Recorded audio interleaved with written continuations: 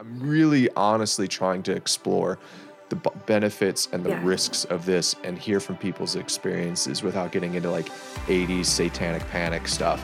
But I am really concerned about the backside as people get in deeper to these experiences, the darkness that they encounter. So Yeah. was that the case for you? It was like initially good, and now you're being drawn into darker, increasingly chaotic, anxious feelings? Yeah, absolutely. 100%. And I get kind of self-conscious about talking about this too because I was not raised in with like a deep understanding or any understanding at all of the supernatural. But I mean, absolutely. I think there were demonic things going on. I mean, Well, many of you know that over the last few years, I've developed a bit of curiosity around the subject of psychedelics, especially as there seems to be this psychedelic resurgence happening in our culture. I'm interested in how people looking for transcendence and seeking transcendence, trying to escape the limitations of the immanent frame, are re-exploring psychedelics as a means to do that, as a means to taste and touch transcendence. And probably a month or two ago, I stumbled across this article in Ecstasis magazine. Shout out to Connor and all the wonderful people at that great publication. An article written by our guest today, Ashley Landy, and she had an article entitled "These Luminous Counterfeits," sharing a bit about her experiences with psychedelics and her journey. And I'm so excited to have Ashley on today. Ashley, thanks for joining us. yeah, thank you for having me. I'm excited too. Well, first of all, I'd be curious, and I'm going to link the article. It's just such a well-written article. I know you've got a book that you're working on right now as well. I was just, as a side note, so thoroughly impressed with your writing skills. I mean, it was just so beautifully written, Thank you. and you caught me right Thank you. away in your introductory paragraph with a statement that said something along the lines of, "I became Bob Dylan," or "I was Bob Dylan." And talking about this trip that you had. So I'm curious, just to help people who haven't read that article get to know you a little bit. I'd love to talk a little bit about your background and your religious upbringing and how psychedelics became appealing to you at all. Yeah, sure. So I was raised in what I would call kind of a marginally Christian household. We went to a Methodist church, and all those um, Christian subcultural touchstones that other people have, shows and music they listen to, I had no familiarity with any of that. We were very secular, I guess, and as far as our cultural media consumption went. And my parents both got stronger in their faith as they got older, but when I was a child, it wasn't a huge part of who we were as a family. We went to church maybe twice a month, and that kind of tapered off as I got older. I do remember going to Sunday school and VBS. I went to youth group once, but it just wasn't, yeah, it wasn't a huge part of our childhood. My father was extremely politically conservative, and so the Methodist Church was too liberal for him, but no other church was suitable either, I guess. So yeah, it just wasn't a huge part of my childhood. It wasn't an integral part of my childhood, and I had some vague, not, I don't know if I'd even call it a vague understanding of who Jesus was. When my husband and I became Christians, I was like, I know Paul is a person in the Bible, but I don't know who he is or what he did, just things like that. So I had very minimal, I guess, biblical knowledge. We would pray maybe before Thanksgiving dinner and Christmas dinner, but otherwise, definitely not well acquainted with Christianity, and certainly not Christian subculture. So when I became a teenager and a typical teenage rebellion, and it was just very easy for me to disavow all of that and tell my parents I was an atheist, which was such a verboten word, and they were very upset for sure. But I don't think I had ever really fully understood or believed in Christianity or the gospel, and So like I said, it wasn't a painful thing for me to disavow that. It felt actually kind of thrilling. And when I was a teenager, I've always loved to read, and so I started getting into various countercultural writers. I remember reading Sartre, and Catch 22 was one of my favorite books, The Beat Poets, things like that. Mm. And it just seemed like, and there was a boy I had a crush on who was an atheist, so that was influential. And it just seemed to me that anyone of intellectual stature was not a believer, was at the very least an agnostic, if not an atheist. And I wanted to be a person of intellectual stature, so I believe that was the way to go. And toward the end of high school and in college, got into drinking, partying, marijuana here and there, but nothing psychedelic until the end. I think my senior year in college, one of my friends said, "Hey, I've got these mushrooms." And I was totally game. I said I didn't really know very much about psychedelics, but I just thought it would be fun. It would be an adventure. And so we took them, my roommate, my best friend, who was my roommate, and our friend, and then my best friend's boyfriend, we took these mushrooms. And I remember I did feel obligated to, I had this gypsy dress that had bells on it. Like I felt obligated to kind of play the part Mhm. superficially. Like I said, even though I didn't really know anything about psychedelic culture. And I just had a great time. I just thought it was fabulous. It was fun. It was interesting. There was no dark element to that particular trip. It was just entertaining and hilarious, and I had a great time. And And I this was thought, more like about a wow, party I would love, experience for you then, right? You weren't necessarily in a place where you're like, yeah. "I'm searching for some sort of spiritual experience." It was just offered to you at a party, and then you were like, "Hey, let's try something out. This sounds fun." Right. Yeah. And I wasn't at right. I wasn't at a party where people were drinking. And my friend did have some experience. So he said, "Hey, like, don't drink coffee today. You shouldn't drink caffeine the day that we're there." So he had some sense of preparatory measures. But yeah, to me it was just fun. It was just interesting. I wasn't looking anything for anything spiritual, and I didn't find anything spiritual. So Mm. um mushrooms were kind of difficult to come by, though. They were just either they were around or they weren't. And I think there were a couple more times over the course of maybe a handful of times over the course of the next year that I was able to get a hold of them, and there again just had a great time. It wasn't spiritual, it wasn't, but it was just entertaining. And I can't remember. I think the Bob Dylan time that Okay, so you gotta might talk have about been that a little before. bit for those Yeah. that haven't read the article yet, because I love it. I mean, I shouldn't love it. It's wild. I'm a Minnesotan. Bob Dylan grew up like, here in Minnesota. Right. Yeah. He's Uh-huh. never really quite associated with it in the same way like Prince did, but we still claim Bob Dylan as our own here. Oh yes. Right. Prince. Yeah. Um, Yeah, so I really liked Bob Dylan prior to that trip, but yeah, that trip on mushrooms, I was utterly convinced that I had merged with the person of Bob Dylan in some kind of really mysterious but foundational way. And I just remember like rolling on the floor, and I think I was listening to Bringing It All Back Home Again, which is still probably my favorite Bob Dylan record.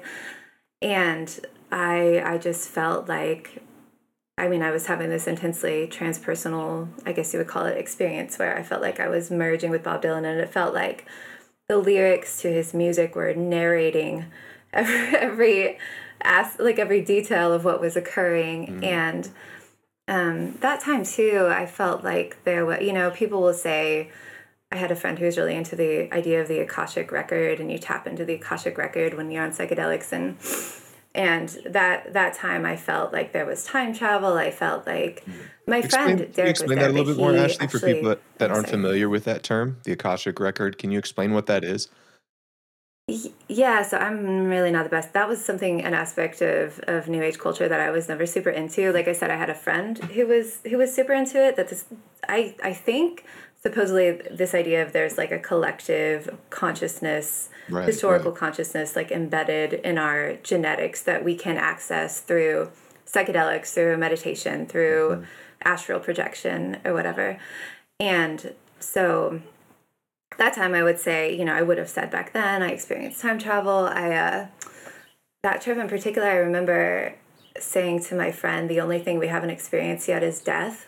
I don't know what that was about, but like I said, over the course of writing, I've been thinking deeply about all this stuff, and it's been really interesting the memories that have come back up, and yeah. So what changed, like, between those initial experiences where maybe it sounds like your initial trips weren't substantially different than maybe when you're high on marijuana or something like that.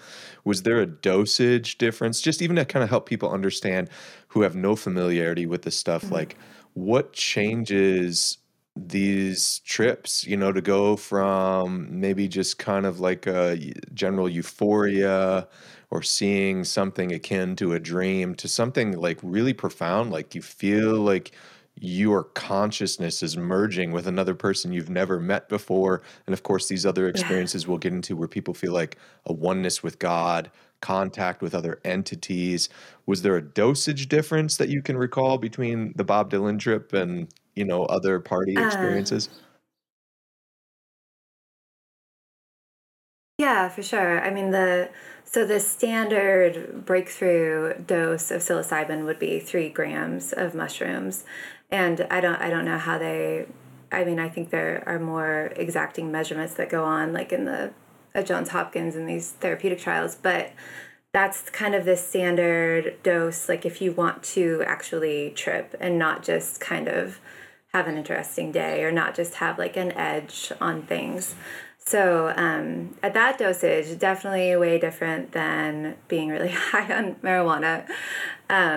So yeah, and Terrence McKenna, I don't know if you're familiar with that Yeah. name. He was kind of like a hero he is deceased now, but a hero and remains a hero in the psychedelic culture. And he called 4 grams of mushrooms a heroic Heroic dose. dose. Yeah. And so, yeah, so there were I mean, when I grew my own, it was awfully strong. I don't know.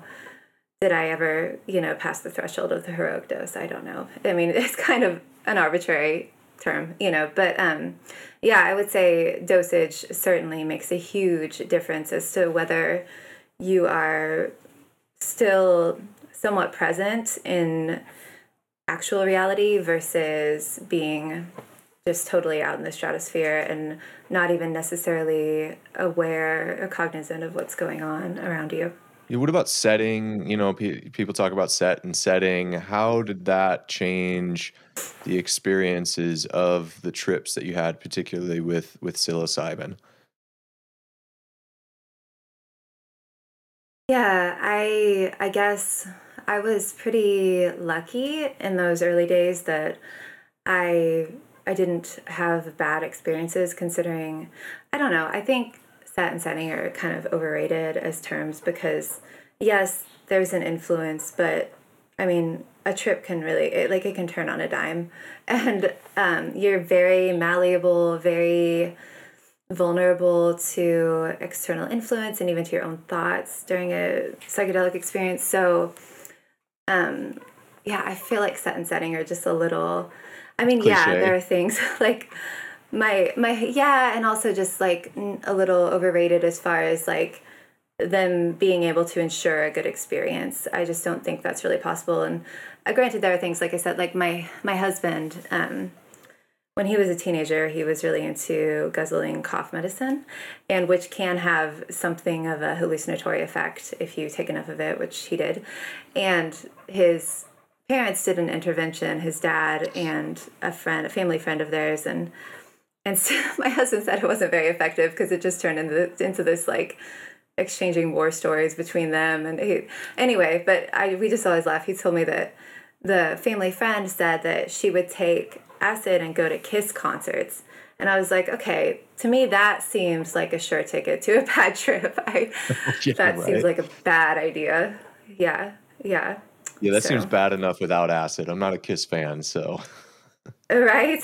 Yeah, I would agree. So, yeah. Right. Tell me a little bit about how maybe your trips well, first of all, did you get into more than just psilocybin? What about, DMT is another popular one, especially for people that are seeking transcendent experiences. Do you have an experience with that? I think you mentioned LSD.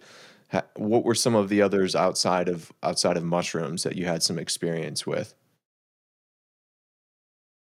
Yeah, so LSD was my very favorite. Like LSD was the one that I did the most over the course of the next almost decade.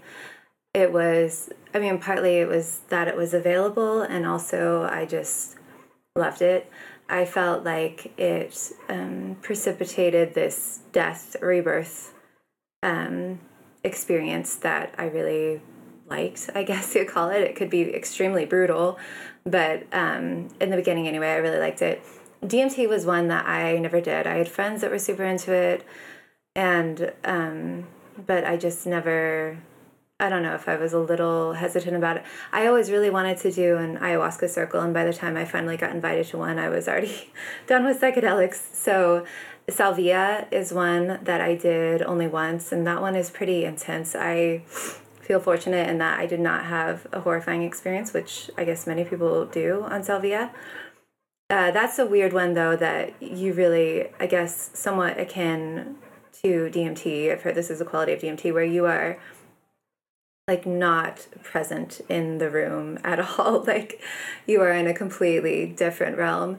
And I definitely experienced that. Salvia is a very short-lived drug. It's similar. It's even shorter than DMT, I think. But yeah, it was weird. But it was fortunately not horrifying.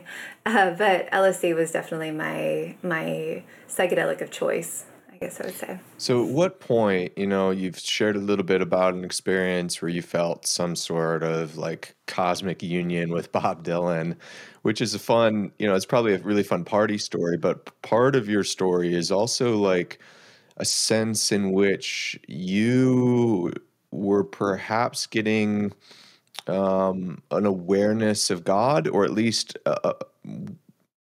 what seemed to be God to you at a time, or at least a power that transcends yourself.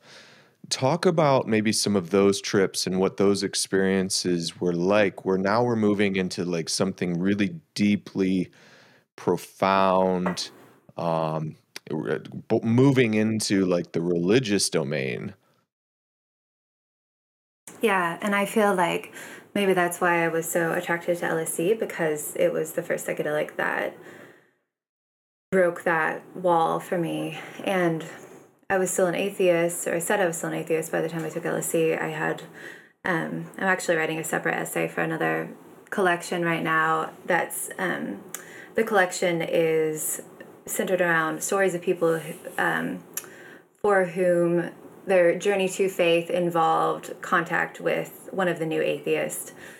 And I really liked Christopher Hitchens, which going back and reading one of his books in research for this essay has been very like painful. He was very cutting to the point, I would say, of being cruel and nasty. I remember I bought his book that I think it was in 2007, God is Not Great, and I thought that was going to be like my answer. And I didn't recognize at the time. I feel like I did have this increasing desperation to know for sure whether there was a God or not. But at the same time, I thought, well, atheism is a foregone conclusion. So I'm just going to find a way to kind of like cement my atheistic beliefs. And I remember reading like half of that book and just becoming really disillusioned with his tone, and also thinking, if this is truth, like why is it so ugly, and why is it so empty and hollow and makes me feel gross, it was interesting because I had never before like thought of, or like yearned consciously anyway, yearned for the coincidence of truth and beauty. I never thought before like the truth should be beautiful, or that should be a quality of the truth. But something about reading that book, it just like it's like I can't do this, but I still couldn't countenance the idea of having any kind of religious faith. And it was not long after that that I had an acquaintance who said he had some LSD, and I thought, okay, sure, why not? I barely knew this person, but I thought I was just feeling reckless, and I thought, well, I've done mushrooms before. How different can it be? And he's told me, oh, I don't, it's a little different. I was like, it's fine, and so I had a really, what I would call a really shattering experience and on LSD, and very disorienting, very subversive. I just felt like my entire reality was shattered Wow. and my sense of who I was. And I didn't know, like, I really couldn't decide if what had happened was good or bad. It was just so profoundly disorienting. And so after that, I kind of, and I remember saying, oh, I might do that again, like maybe once a year or something. And then it was like 2 weeks later that I did it again. And yeah. And I think that second time was a time I had what I felt at the time was a transcendent experience of God. And I remember tearfully calling my father and telling him I believe in God now. And I think he was kind of confused, but I didn't tell him, I was doing drugs. But, it's hard looking back now. I did feel like I had these transcendent experiences, these mountaintop experiences, like a feeling of the vastness of everything, and a feeling of eternity, like a feeling of Yeah. agelessness, which, and the rare one thing that surprised me, like delving back into all this, and I've been raising kids and like just living life, and for a long time for a long time I didn't want to think about psychedelics. I was so damaged by everything that had happened that I seriously, for several years, I was like, I can't even think about it. I had this paranoia about somehow getting dosed, which, I mean, there's no way that would happen, but that was how damaged I was by all of it. But going back and thinking about it, it's been really interesting, because one thing I've felt that I hadn't expected to feel was some temptation, thinking like, well, maybe I could try it again, maybe it would, but no, I'll never take psychedelics again. But I guess if I could say, if there's one thing that tempts me, it was that feeling of eternity, that feeling of agelessness. Wow. But I'll say too that my experiences of those experiences, like, they weren't deeply relational. And I feel like even on the mountaintop of psychedelics, there was always a danger of falling. There was always like and I think too, once you know how bad a bad trip can get, which it can be completely horrific. I mean, I think there were a couple trips I had that I probably had some PTSD afterward. They can be they can be that bad. In what ways? And Like, when you say they're that bad that they could give you PTSD, and I yeah. don't I don't wanna, like, drum up those painful memories per se, Yeah, but no, it's for okay. those that It's have been long no enough. I have enough distance. yeah, Yeah. there's a lot of people that have no frame of reference for this stuff, and so they might consider, like, a bad trip that the best thing that they might be able to compare it to is, like, a nightmare, a bad dream. How is it maybe similar to that? How is it maybe more profound than that? Yeah. I How can I describe it? I mean, I'm better in writing when I'm, describing these things. It feels like well, I remember one in particular, it feels like there is no safety anywhere in the universe. It feels like an utter isolation from everything. It feels like you're cut off from anything good, certainly from the existence of God, who is, in whom everything good is contained. And so it's a horrifying. I mean, I guess I'd liken it for someone who has experienced a panic attack, which I have many times in sober life. It's like that multiplied infinitely. I mean, Mm, I can't even, like, the intensity of those feelings. It's one of those things, like, it's really so sadly experiential, because it's one of those things, like, I can't really convey the the horror of it. Yeah, yeah. Just like it's hard to convey. I remember before I gave birth for the first time, I read books and I listened to stories, but there's really no way to convey the intensity of something. It's just like there's no way to fully convey, I guess, to someone the intensity of the experience of the presence of God, Totally, and we can totally. talk about it and read about it, but it is so, yeah, I experiential. think that's for me why I've felt a degree of interest in this subject is because I have a long history in charismatic and Pentecostal contexts where it was very, very common to be in and around people that had these like what they would claim were really profound mystical experiences. We're talking about transcendent visions. And, for a while I was traveling around the country doing these people called them prophetic conferences with essentially like your big name speakers on these circuits are always people that had these claims to visions and experiences. And I don't want to get into like value judgments on whether they were all valid or not. But the thing that I found so interesting was I would hear these stories from some of these people, and then I would hear stories from people that had done, psilocybin or DMT or LSD, and I'm like, boy, there's a degree of similarity in that it seems like this is beyond just on the edge of what language can touch and describe these Yeah. experiences. And I can see that there is overlap here. I can see that something similar is happening. Um, I still confess, like a degree, I'm primarily suspicious, though I'm very much open to like therapeutic benefit of these things. My disposition has been suspicion because I look back and go, well, it's not like psychedelics are new. Um, so why don't we have a record of great Right. mystic Christian mystics from the past, extolling their virtues? So that's why I've encountered it with some suspicion. The other thing I've been suspicious of, Ashley, and it seems like this is like part of your story. I've got a friend, Paul Reese. Paul Reese just he's been on the podcast before, and he just released a book in the last month called The Psychedelic Christian, retelling his story and experience with psychedelics and then coming out of it Oh, and finding okay. I should connect you two together. But anyways, for Paul, part Yeah. of his journey, and I've heard this from people, and I just find it interesting, and it sounds like it's part of your story too. So maybe you can correct me. For Paul, he definitely had, especially with psilocybin, this profound awakening to like the existence of powers beyond him and an awakening to transcendent powers that was profound.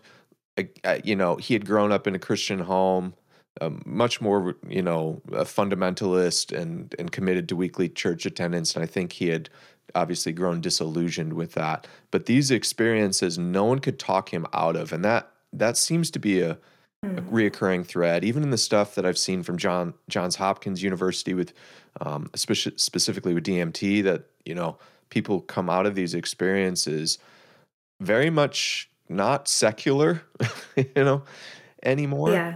And yet, so this was Paul's experience, and it sounds like it was yours. That there's seems to be like an initial, for many people, an initial really positive trip. Although a lot of people have really bad trips to begin with too, but there's a lot of people that seem to have these really profound experiences where they feel like a oneness with the universe, a oneness with God. It's beyond what language can describe. And then the deeper they get, for my friend Paul Reese, what he experienced was the deeper that he got, the more he started to have reoccurring contact with what he and you hear other people describe as like entities, to the point where Hmm. there were two beings.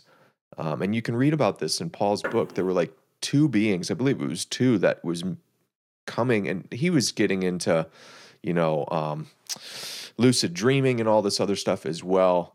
Yeah. And these beings were beginning to torment him in a way that Mm. he would now Yeah. associate with like demonic influence, demonic, dare he even go as far as to say possession.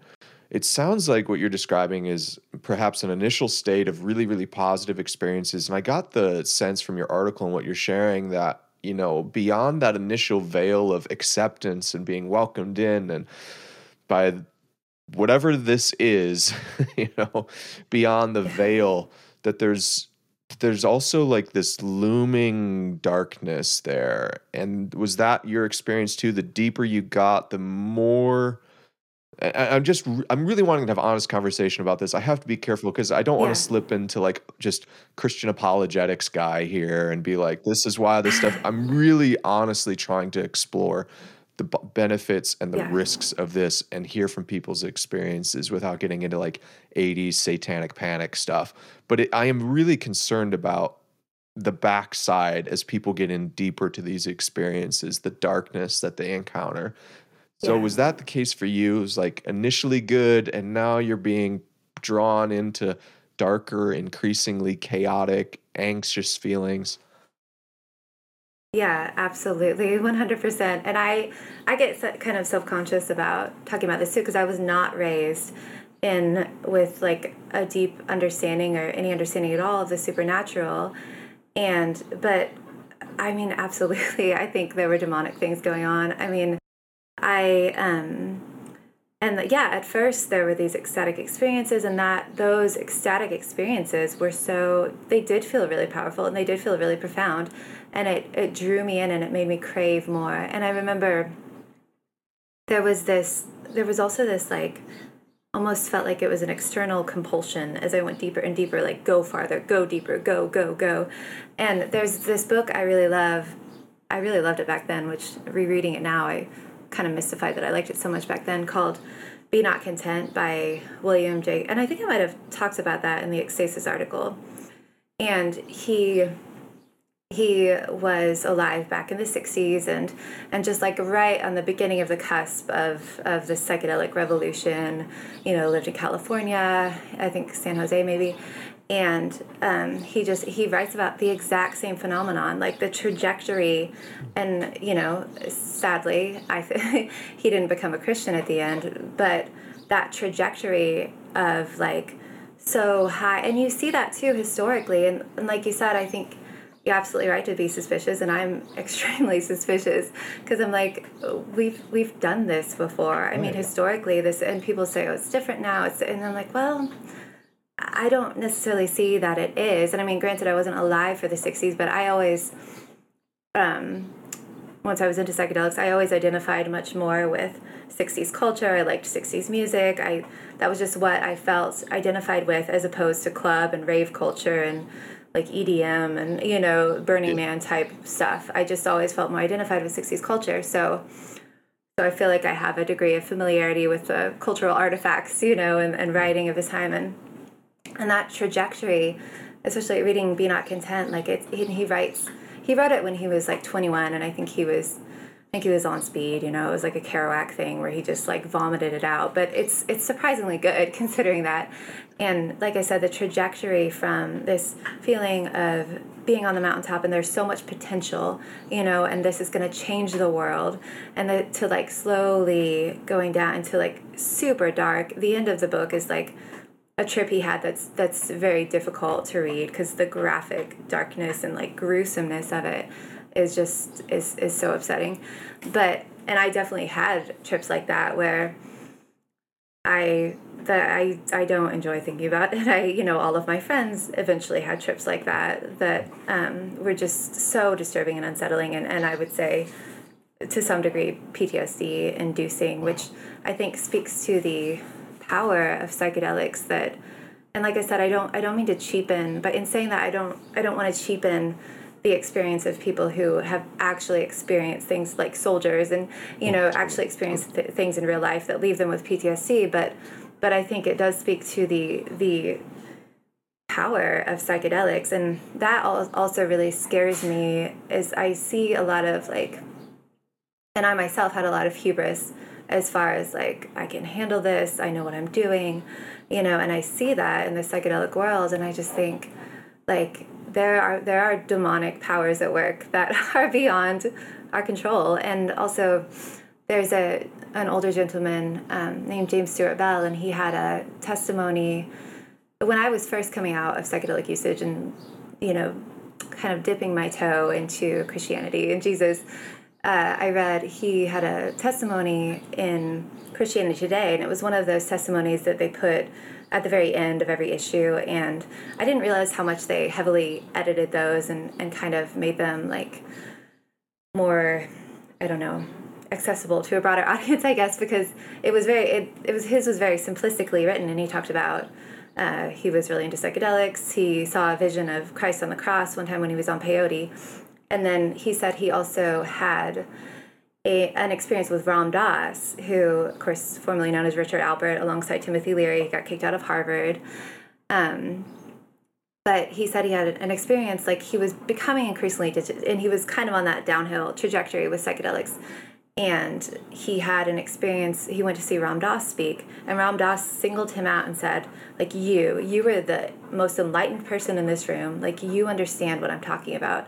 And James Bell was like, I was so lost. Like, I was completely adrift. Like, he was so wrong. And so he said that was, but anyway, all that to say, he's just an like astonishingly good writer and communicator. And I'm like, it's kind of a shame that they watered down his writing so much. But anyway, he said to me that he believes psychedelics take us places that we were never meant to go. And I thought that was really, I think about that a lot. And I feel like there's something analogous to the tree of the knowledge of good and evil. Like, I just feel like there's something there, and I don't know all the ramifications of that. But I just feel like they're spiritually and psychologically dangerous. And by the time you're ensnared, like, I remember I had not, by the time I finally said farewell to LSD, I had not had a good trip in probably a couple of years. But I remember, and I vividly remember this, I was sitting on our front porch in Kansas City, and I just felt like God said to me, it's time to stop. And I mean, the time to stop was a long time ago. You know, there was a time to never try, but that was too late for that. But I remember just weeping because I felt like I needed to argue with God, like, no, LSD is my friend. But like, what an abusive friend, you know? It was brutal. And as far as entities go, I definitely have, and like I said, writing this book has just been fascinating because I've gone back and I was writing a novel at the time that I was heavily taking LSD, a lot of times just by myself. Sometimes I would take it with a friend, but a lot of times just by myself. And things get really bizarre really quickly with anyone taking psychedelics, but particularly when you're taking them by yourself. And I had this. Well, I was really obsessed with the movie All That Jazz. I don't know if you've ever seen that. It's not a movie that I would recommend without qualifications because of the content, but it's by Bob Fosse, and it's like this semi-autobiographical account of Bob Fosse. And I remember feeling like there again, another like somehow I was the character in this movie. And it was like a really profound, and I became increasingly, like, actual reality was increasingly alien to me. And I remember I'd be disappointed every time I come down, like, oh, I still have to deal with reality. And I was also really into Philip K. Dick at the time, and I remember he said, reality is that which, after you stop believing in it, does not go away. And it was just so crushing to me. But I did feel like there were forces outside me that were drawing me deeper and deeper into this realm. And there was one night in particular, and I've never had this experience, like an experience of seeing a visual manifestation of a spirit, or this is the only time it's ever happened to me. I was not on acid. I actually hadn't taken acid in a few days, and it was the middle of the night, and I woke up. I was alone in my apartment, and there was this column of black smoke in the corner of my room, and I said to myself, that's not real.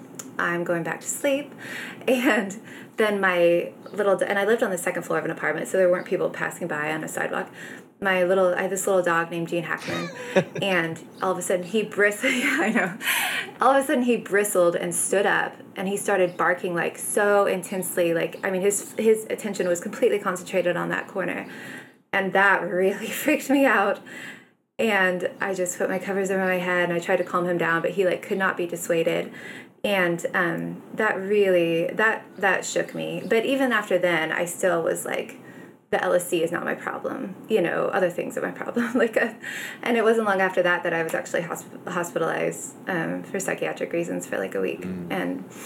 And but yeah, so that 100% absolutely was my experience. And like I said, and I don't know if you want to talk more about the therapeutic potential, because I know I'd listened to a couple of your podcasts and heard you talk about that.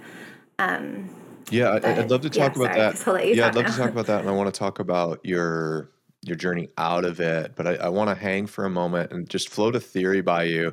I don't know how much, like, as you kind of reflect back on your experiences, if you've tried to get into any of like the scientific literature behind what was going on in me or anything like that. But I've been really trying to work through this puzzle for a couple of years, reading some of the scientific literature on it, cognitive science on it, trying to make that, like, how does this parse out with what might be like historic Christian theology or maybe even historic Christian Mm, cosmology? Like, how is the universe structured? And so here's like my working yeah. theory right now, but what I think is going on. Okay. And you tell me, like, just based on your experience, you can say that's stupid, Paul, or you can tell me, whatever you want. But Okay. here's kind of like the way I've been processing this so far. And so I think like bedrock to our experience of consciousness, all of our individual experience of consciousness is grounded in what we could say is like, and this is still simply by analogy, God's consciousness, right? So God is the fundamental, primordial, ultimate reality, right?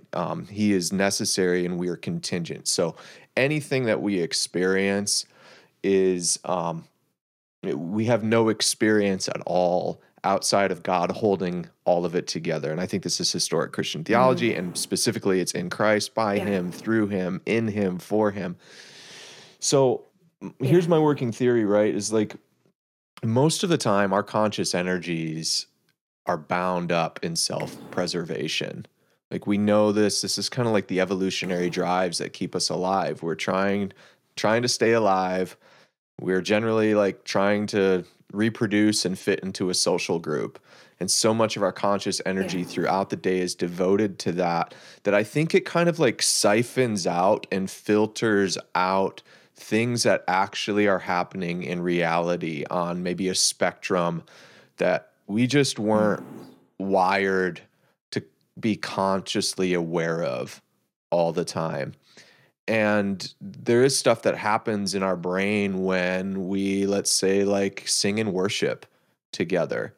There's altered states of consciousness. So I know that can like wig out some Christians, but they're just prayer, um, meditation, worship, all these mystical experiences have to be embodied through our minds and bodies. Like we have no knowledge, experience of the presence of God without it something happening in our bodies because we're embodied people. So I've been right. interested in like how we can actually see, especially with in psychedelics, like new neural pathways in our brain are start speaking that don't normally speak to each other. You can see this in fMRI scans of people on psychedelics like psilocybin is like you Yeah. got these neural networks in your brain that don't normally speak.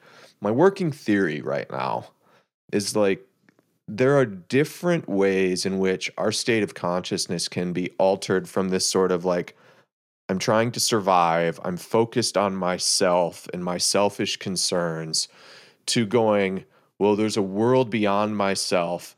And to varying degrees, like those blinders can be opened up really, really wide, just a little bit wider, or really, really wide to like, we are now Yeah. encountering things that are probably happening all the time, but we just couldn't live in the world. And so when you talk about in your article, and you've kind of hinted at a lot of people that have profound psychedelic experiences talk about something like ego death, right?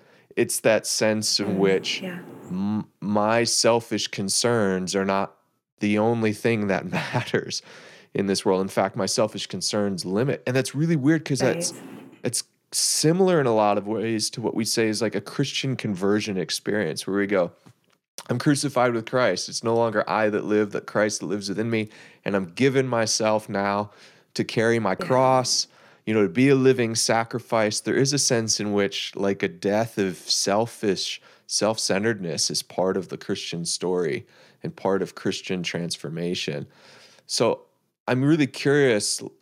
My working theory is, like, I think there are things about these compounds that put us into these states which so radically alter our state of consciousness. And that in and of itself isn't bad. Like, altered states of consciousness are not bad to move beyond this, like, I'm trying to survive. I'm worried about my place in the social status ladder. Those basic Yeah. concerns. That in and of itself isn't wrong. I think the thing I'm most curious or have questions about is I don't know if we were ever, like, to just simply go, we're going from this to let's blow the doors off.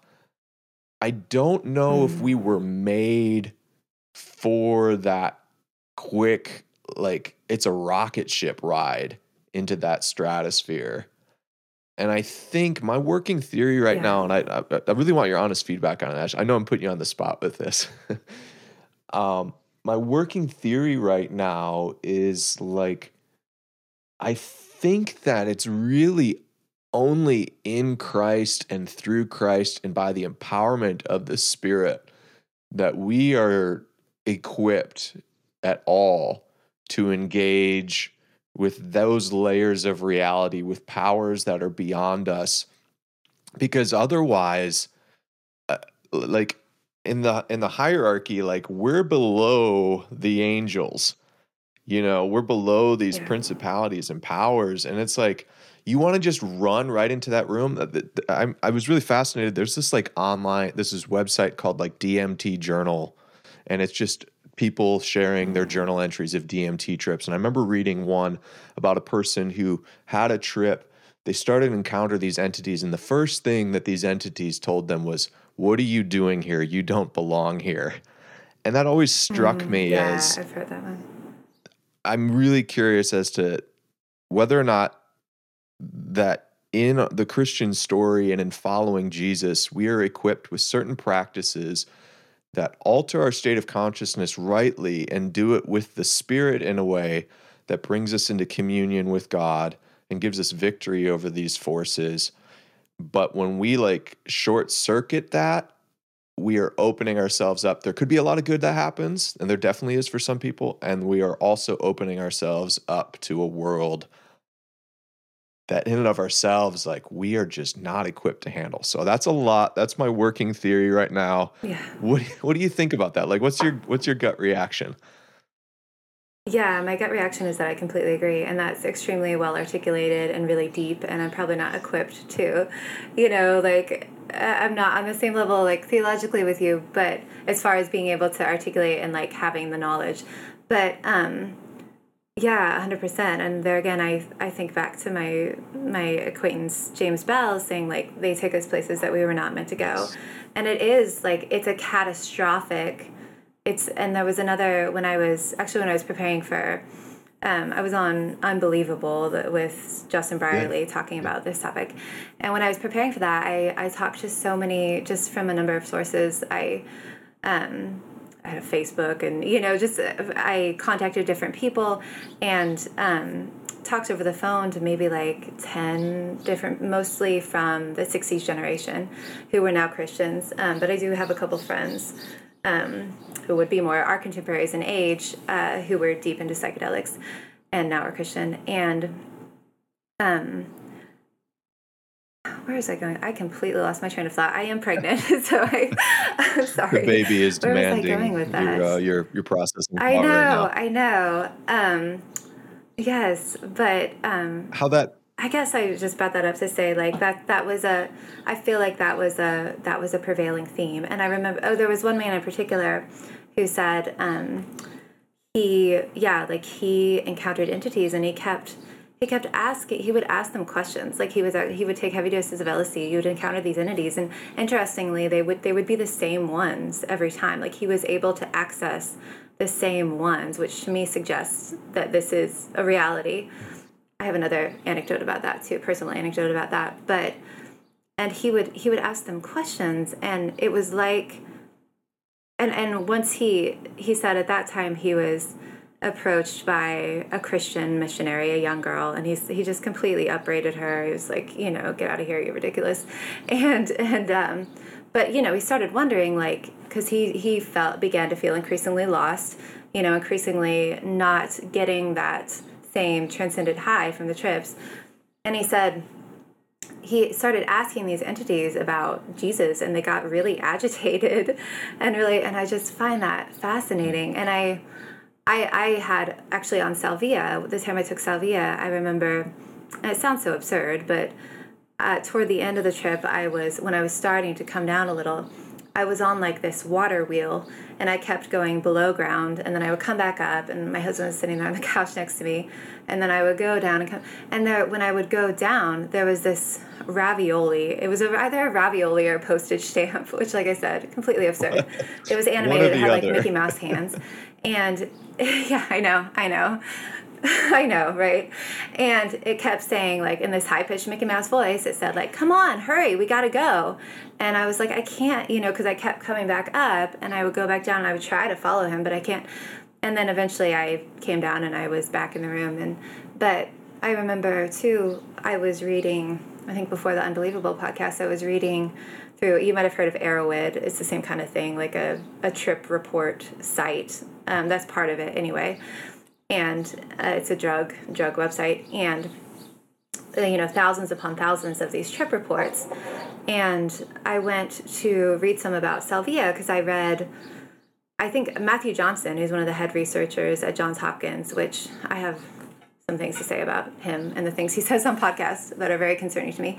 But he said, like, Salvia is one that a lot of people, they do it once and then they're done and they never do it again because it's that scary. And I was like, that wasn't my experience. I would have done it again. I don't know. It was never really around after that. But I went and read some Salvia trip reports, and a lot of people do have really dark experiences on it. But one of the trip reports I read, a gentleman was talking about, or whoever wrote the report, was talking about there was like an orphan, like this Dickensian orphan in rags, who was beckoning him, saying, "Come on, hurry up, we gotta go." And I just it gave me goosebumps. I was like, that is bizarre. That is bizarre. That is not coincidental. Like, that is bizarre. And so I think absolutely. And I was gonna say, I forget his name now. There's a researcher at Wheaton College, or a professor at Wheaton College, he is in the process of writing a book on psychedelics and more like the therapeutic aspects of them, and more like neuroscientifically what is going on and what that could mean as far as Christian theology. And he said, like, we're assuming that someone has a problem such as PTSD, chronic depression, what have you, and we're assuming that we're just gonna blow it wide open and that things are gonna come back together the way that they should. And he said, but a lot of times, with psychedelic, and I don't think he has personal experience with psychedelics, but certainly has read a lot of research, like you, knows a lot about them. He said, yeah, we're assuming things are gonna come back together as they should, but a lot of times things come back together, wrong. And that was certainly my experience. I feel like it took years of healing through Christian community, through the Spirit of Christ and knowing Jesus Christ more deeply, for me to, and there are still things now. I mean, I still have mental health issues from time to time, and did all my drug use make it worse? I can't say for sure, but sometimes I wonder. And so it just intrigues, and a lot of times people will say, acid, I'm sorry, I feel like I'm getting off track No, as far that's as like great. actually addressing your theory. And like I said, it was wonderful, and I completely agree with that. But the term acid casualty, like, that's not just folklore. Like, there are those people. I mean, there are famous people, Sid Barrett, Rocky Erickson. There are famous people for whom psychedelics permanently altered them in a way that made them essentially like incompatible with functioning society. And people will say like, oh, well, in those cases, psychedelics triggered a latent condition. Well, you can't know that for sure. And also, we're proposing to use psychedelics to treat psychiatric conditions. So, like, how do those two things sync up? Like, how do those two things make sense?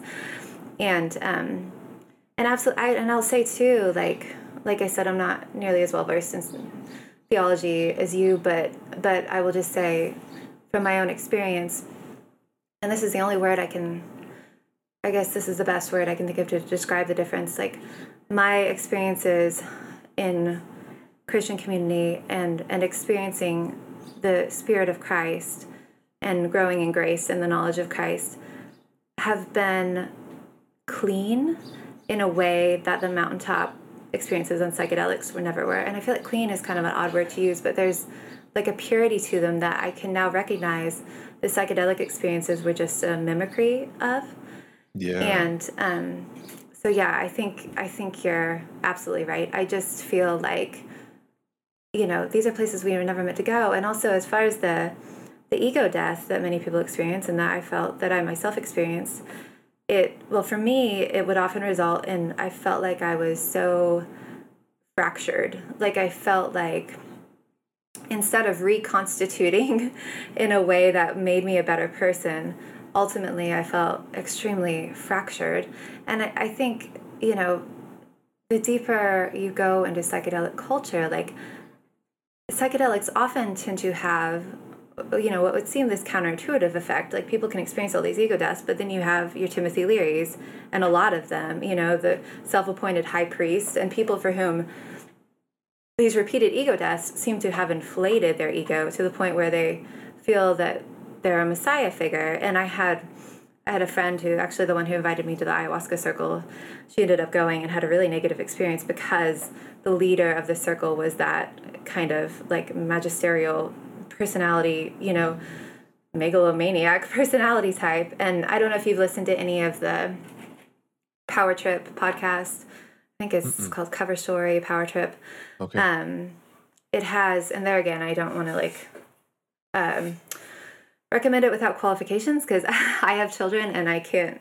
It's hard for me to find time to listen to it because there's a lot of cursing, but just these stories of abuses of power in the psychedelic world, and like really harrowing and upsetting. And there are stories from the MAPS trials that are just really upsetting, and I don't feel like those stories are exceptional, sadly. Like, I feel like that's kind of characteristic of the psychedelic world. And I mean, when I was on Unbelievable, my debating partner got really upset when I brought this up, but Charlie Manson loved LSD. He loved it. They took LSD like every single day. So, I mean, it's not as though you're reliably getting this transcendent, experience of the presence of God and the unity of everything. Like, Right. that's not reliably the conclusion that people are coming to. And so yeah, that was a lot of No, rambling, that's but beautiful. in conclusion, I think you are really really onto something. That's Yeah, beautiful, Ashley, because that's yeah. I even just posted last night on my Twitter account, and I think on my Instagram stories, article that Vice just put out about a guy who essentially kind of moved into claiming himself to be like a DMT messiah figure. And these stories, I think that's the interesting part, that deserves more reflection. This is why I'm cautious about it. I'm not closing the door. I know that there are potential for some therapeutic benefit in the right clinical setting. We can talk about that. But the thing I've been concerned about, and I just say we need to cautiously engage with the subject, is once you come out of these experiences, so you're left, you go on this like DIY, do it yourself spirituality trip, and you go, I've encountered something, I've experienced a state of self transcendence, I've moved beyond the self, there's powers beyond me. Okay, now what? Now I got to like organize myself into a community, and I have to develop like an ethical code and ethical norms. And now I have to pass down these norms and these stories to children, right?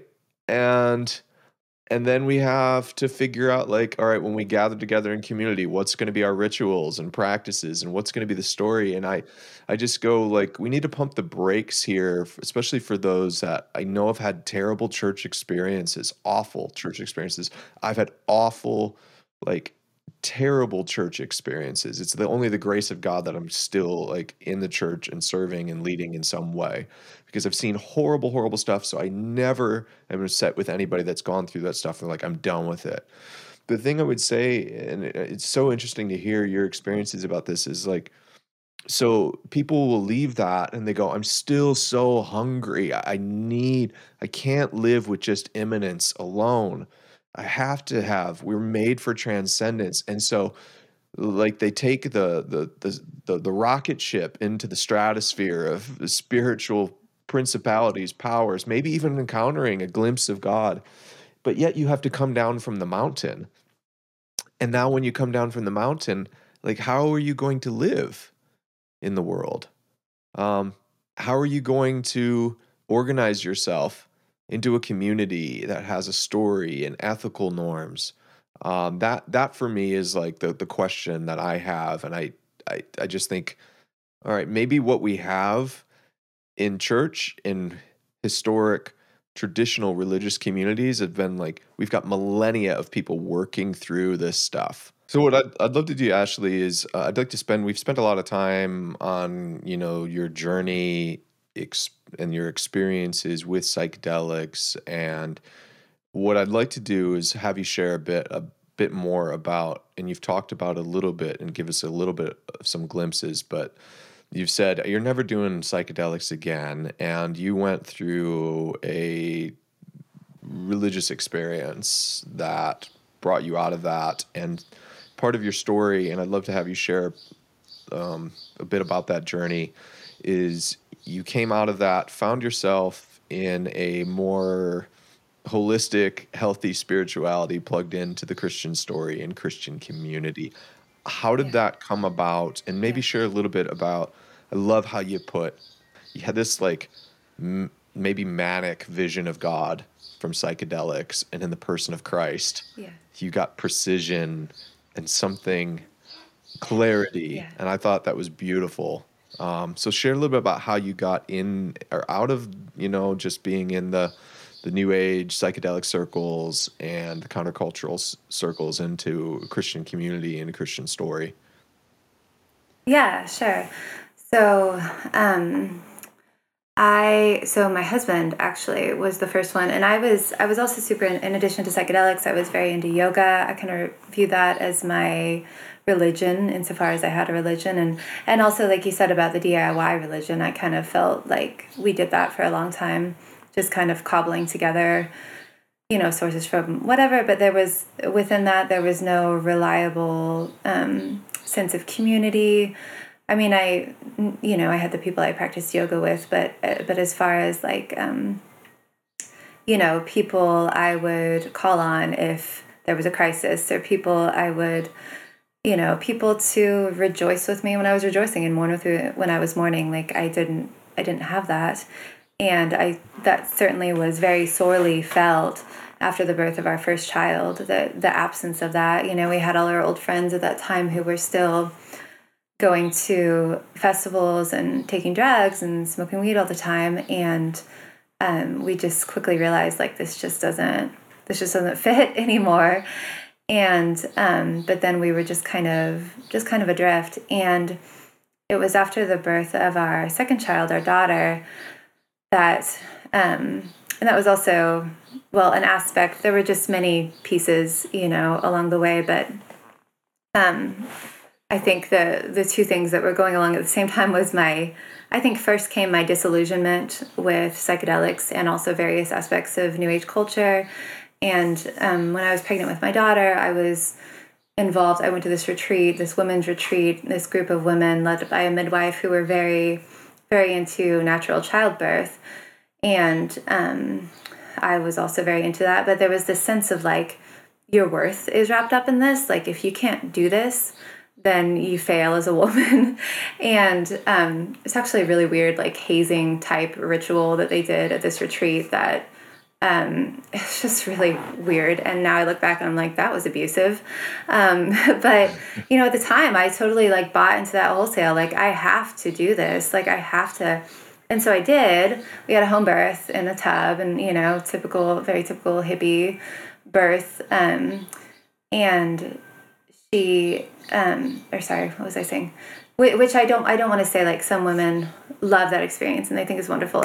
But for me, I did not feel empowered by it. I didn't feel like I was a warrior woman. Like, I just felt defeated. Like, I felt like I survived it. And I also was really into, you can find different hippie literature about how giving birth is like tripping. Giving birth is a psychedelic experience. And I was just like, that was just horrifically painful. Like, that, there was nothing. I mean, yes, there's something extremely wonderful at the end of it, but I just Yeah. didn't experience the process itself as blissful or even really transformative in a positive way. Like, I just felt like Yeah, I don't think my wife would describe yeah, her labors as blissful and, right, yeah. euphoric. Yeah, I think most women wouldn't. But and so that was kind of a piece of my disillusionment. I was like, okay, well, that didn't work. That wasn't what I thought it was going to be. That wasn't like, I can't. And I think I had a chip on my shoulder about it too. Like, oh, I'm going to be able to brag about this. This is a thing I'm going to have that adds to my like natural crunchy mother hippie cred. But I didn't feel like bragging about it at all, because I was just like, yeah. But my husband, so maybe several months after our daughter was born, my husband, he was very interested. He just liked to read various things from different world religions. And I did too, to an extent, but he was more thorough, I guess, and investigative about it.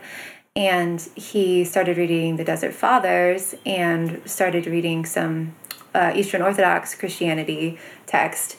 And he was also seeing a therapist at the time, and this therapist told him, challenged him, I guess, to quit smoking weed every day and to go to church.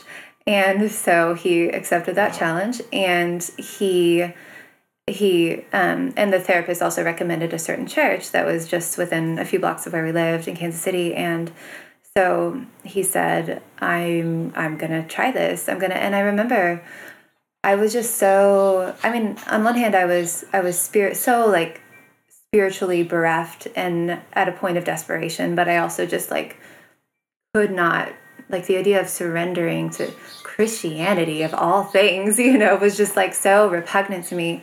And I just couldn't bring myself.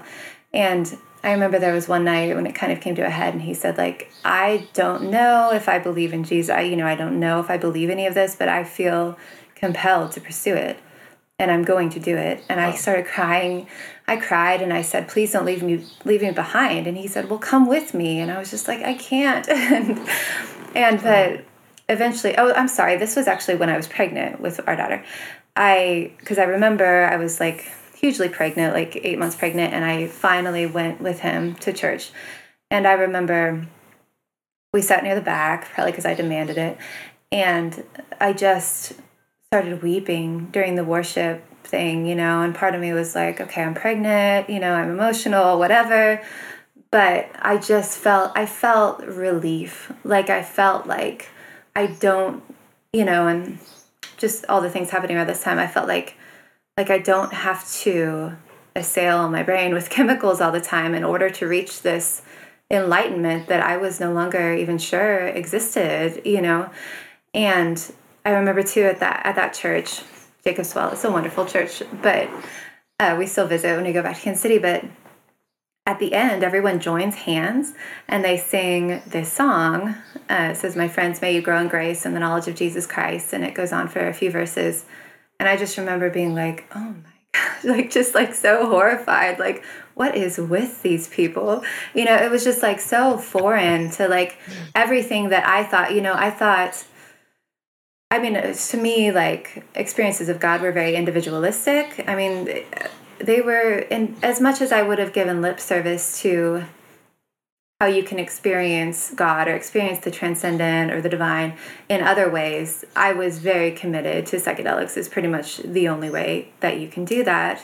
And, yoga and meditation were kind of like ancillary to that, but they weren't the main pathway. And but that was kind of the beginning of my very slow, sometimes begrudging, sometimes very willing, with like that sense of profound relief, surrender to knowing Jesus Christ. And like you said, like the precision in it, but also, and my conception of God before, I would have said that I believed in God, but my conception of God was kind of like this brutalizing force that would like pulverize your ego until you were reduced to ashes, and only then could you kind of merge with part of the all. And it's interesting too, in the process of reading this book, there's this kind of obscure science fiction author named Ari Lafferty, who I was super into when I discovered his book like the day after I took acid for the first time. And he has this brilliant short story called Old Foot Forgot. And there's this doctor in another planet, who knows where it is, and he treats these aliens in this clinic, and one comes in and he's called a sphericoi, and they sorry, this is a lot of background to go into, but there's a point. Like it shoots out these pseudopods, like new pseudopods every time, and then they just absorb into. So anyway, it's just kind of this analogy for like the all, and that there are these like entities or separate individual creatures that exist for a time, and then they're absorbed back into the all. And the doctor also lives in this culture where that's the prevailing theological belief, that in like everything is about the ephemeral nature. Like he burns down his dwelling every seven days. And anyway, in the story, however it's going to occur, he is coming to the end of his life, and everyone's trying to encourage him, like, this is so wonderful and blissful, like you're going to be absorbed back into the all and into the nothingness, and the oblivion that is everything. And he's like, increasingly he's fighting against it. He's like, no, like I want to exist as me. Like I want, and it's so fascinating. Like at the end, someone tells him, and I don't know if Ari Lafferty meant this to be a Christ figure, but like someone tells him like, oh, there's a person who can help you, this alien named Torchy 12. Like it said, it's a science fiction story.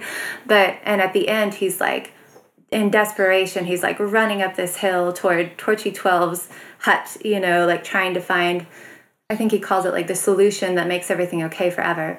And I bring this up because it was really fascinating about it, and that I totally went over my head at the time. There's a nurse and a lay priest in the story that are called, it's like lay priest Megma PT DC. And I was like, oh, that's just so weird. Like Ari Lafferty uses all kinds of weird names. I did not know. I just found out recently that the story is actually a refutation of Pierre Teilhard de Chardin. Am I saying that right? Mm-hmm. Yeah. Of his theology, which was kind of, and I haven't read that much of it. I think my husband has a couple of his books. It was like a very, like, and correct me if I'm wrong, you probably know more, like he was kind of like a Christian pantheist. Like it was more of that idea. And so Ari Lafferty was a devout Catholic, and he, like, the whole story was a refutation. And I just found that so fascinating. Like, oh, I took it completely the opposite way. And so I don't know, it was just this interesting, like, full circle thing to realize, like, oh, this story I revered so much, and I took it as this analogy for, like, I need to learn how to pulverize my ego and, like, be absorbed into the all. And he was actually arguing against that belief system. So I totally missed it over my head, and I just kind of got chills when I don't know, it's just fascinating. So but yeah, my conception of God was very, like, impersonal, like God is this life force. And it was fascinating too, because I had such an arrogance about Christianity and Christians. Like I felt like they're on a lower plane, and I'm up here because I've done all these psychedelics, and it was just so, like, profoundly humbling and beautifully humbling to learn, like, oh, all these people that I viewed as lesser, and like they're, following this really simplistic, like crutch, like, paternalizing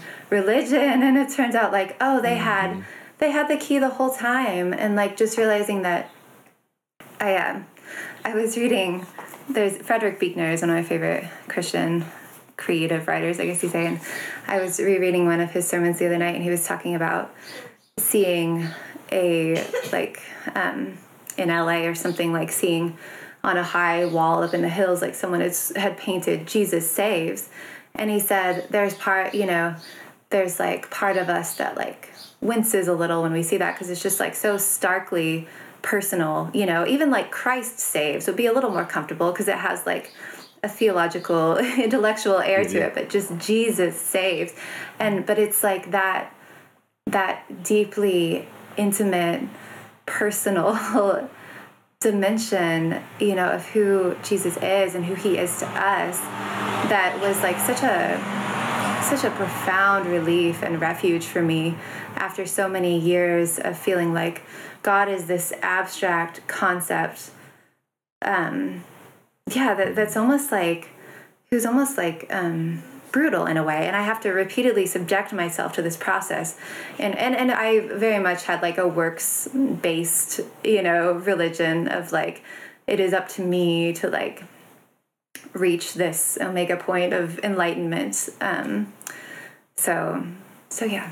I think that's probably our default mode. Like, that Yeah, seems to be the yeah, default mode of humans in their religious journeys, and you see it throughout yeah. paganism too. And I just think that's like one of the things I found fascinating too is, you see some of these, especially like ancient Mesoamerican cultures that had access to ayahuasca, and Mm, ayahuasca is part of the religious rituals, and yet so is human sacrifice. And you go, right. Yeah. like, did that produce this enlightenment that led to Mm, the flourishing of the least of these? right. No, it didn't. Yeah. And you've just described like historic Christian eschatology in this beautiful way. There's this tension here where there certainly is a dying of ourselves as we carry the Mm, cross, but we don't get like just absorbed into the Borg, you know, right. and Yeah. like Yeah. lose our individuality into the collective. And it's not, I've learned a lot from Neoplatonism, but it's not Neoplatonism where in the end the goal is to essentially be absorbed into the one, and you lose all Mm, distinction of self. Now, like, yeah. the Christian story is we get raised to life, like resurrected Yeah. bodies in a redeemed Yeah. and restored creation where we do have union with God, and it's like ecstatic. It's the beatific vision. It is Yeah. beyond all trips. It's Yes. communion, and yet Yes. you're with others. And I think the other interesting thing is you have this distinction, and yet what local Christian community looks like does require a sort of death to the self, or at least a death to narcissism. Yeah. Because honestly, Ashley, I mean, I think of like I've been reflecting on, like, even in our own small little local church, like, what are we doing here? And one of the things I just keep coming back to is this is really a gathering of like generally low status people on the social Mm, ladder who are doing yeah. something together, constantly giving of themselves for the benefit of others, for the flourishing of others, for the well being of others, with very little notoriety. And Yeah. yet, this like quaint little life is meaningful and beautiful, and it's Yes. endowed with so much meaning. But it's not, there is, I love like you sharing. I'm taken aback even at my own like elitism that I find myself in self Yeah. righteousness when I see those Jesus save signs like you're talking Yeah. about. It just seems so, it seems so unbecoming and again low status. But that's what I think like a healthy death of ego looks like, is so that you Yeah. become somebody, and we see this in Jesus. Like, are you willing to Yeah. wash the feet of people that should be beneath you? Yes. And Yeah. you once you get wrapped up in that community, that's way better than these charlatans out there that are, Yes. self-professing messiah figures. And like, And again, there's it's, obviously yeah, dysfunctional, unhealthy churches, but sure. And it's so much more go ahead, you were profoundly saying. beautiful.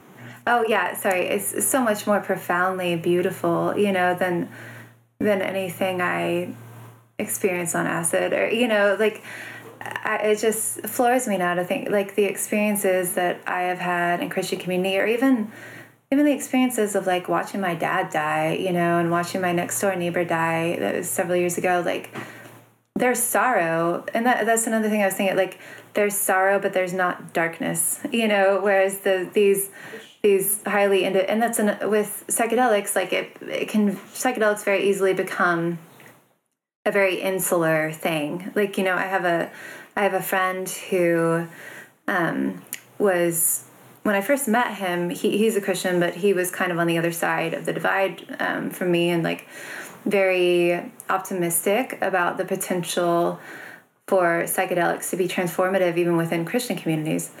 And he has now, and he was pretty deeply invested too in different organizations, and he is now completely is in the process of and has completely vacated all those spaces, and has become increasingly, because he has become increasingly disillusioned with what he has seen in the psychedelic community. And he emailed me the other day, and he was talking about, I feel like Christians are kind of naive in this space too, and they don't realize that the vast majority of psychedelic culture is not interested in Christianity whatsoever. And that's absolutely true. And I think when you were talking, I was thinking of some of my favorite verses in the Bible are in 1 Corinthians 1 and 2. And specifically, God chose God chose the weak things of the world to shame, or God chose the foolish things of the world to shame the wise, and the weak things of the world to shame the strong. And I never I would have read that would have been foolishness to me. Even when I was taking psychedelics, that would have been foolishness to me. Like I remember there was one night, I in some ways I experienced that, like, look back now and see terrifying, like Timothy Leary, Charles Manson inflation of myself. I just didn't have the acolytes, to follow me. But and I just never could have like comprehended that outside of Jesus Christ. And there's just so much beauty in that, and sometimes I look around at our church and I think like, these people are not like the winners of society, like this Oh, is not, you but gotta get used to that, right? If you're going to yeah, a yeah, church to hang out with a bunch of the winners of society, you're in the wrong place, and I mean that with yeah, so much, like, honesty and sincerity, and highlighting yeah, that as beautiful. It's not unbecoming yes. to me. Yes. Yeah, and it's absolutely beautiful, and I am among them. I am not one of the winners. Like I count Totally. myself among that, and yeah, I just remember, and I when we were still relatively new Christians, and we moved to southeastern Colorado for a time, and our neighbor, who I absolutely love, we're going back to visit. She's in her 80s, and I have learned so much from her about Jesus, and she's just a wonderful, wonderful woman. But she invited me to this Bible study that was like all old ladies. I was the only young woman in it, and there was part of me that was like, ugh, really, like like that elitist thing of like, this isn't my place. Like this isn't, I'm not, and it was like, it was so profound and so beautiful. And like, yeah, I just, I have found treasures in Christian community and living relationally through Jesus Christ that, like I said, psychedelics could only be a faint mimicry of those things, Mhm. Yeah. Beautiful. Well said, Ashley. Well, Yeah. I'm very much open, those that are listening, I really do mean this. Like, I'm not just trying to have these guests on and to talk with people like Ashley to just be like, I've got an axe to grind, and I know my perspective on this is right. If you've had different experiences, I'd love to hear from you. I mean, I don't want to speak on your behalf. Maybe even Ashley would love to hear from you, I'm sure, Sure. as Yeah. well as she's writing. But Ashley, this has been tremendously informative. I love hearing your story. We can read like data about people and Johns Hopkins University studies on people that have done this, but there's no comparing that to a story. into the story of Yes. someone's life, and this has been Yeah. really beautiful to hear. Thank you for sharing it with me, and I'm so grateful. I'm so happy that you're getting to write more about it. Again, maybe could you tell people listening when maybe they can expect this book of yours to come out? I don't know if there's even been a title yet or not, but when can people be looking Yeah. forward to that? So as far as publication date, I don't know. I know I'm turning in my manuscript before, and then I'm having a baby. But yeah, the working title is "Outside the Gates of Eden," which is actually from a Bob Dylan song. So hopefully that'll be allowed as far as copyright goes. I mean, I feel like the phrase itself is not necessarily, specific enough. Can't And copyright so Eden. Right. So yeah, I'm hoping maybe in 2023 or early 2024, I would hope would be the publication date. Awesome. Today's video and podcast wouldn't be possible without the generous support of listeners and viewers just like you over on Patreon. I want to give an extra special thanks to Clint, Jesse, Alex, BJ, Daniel, David, Eli, Elise, Jesse, John Mark, John Michael, Josie, Justin, Kirk, Lola, Luke H., Matthew, Michael Hernstein, Mike Thomas, Paul Spencer, Paul Reese, Rob, Sam P., Sarah R., and Taylor S. Thank you all for your generous support.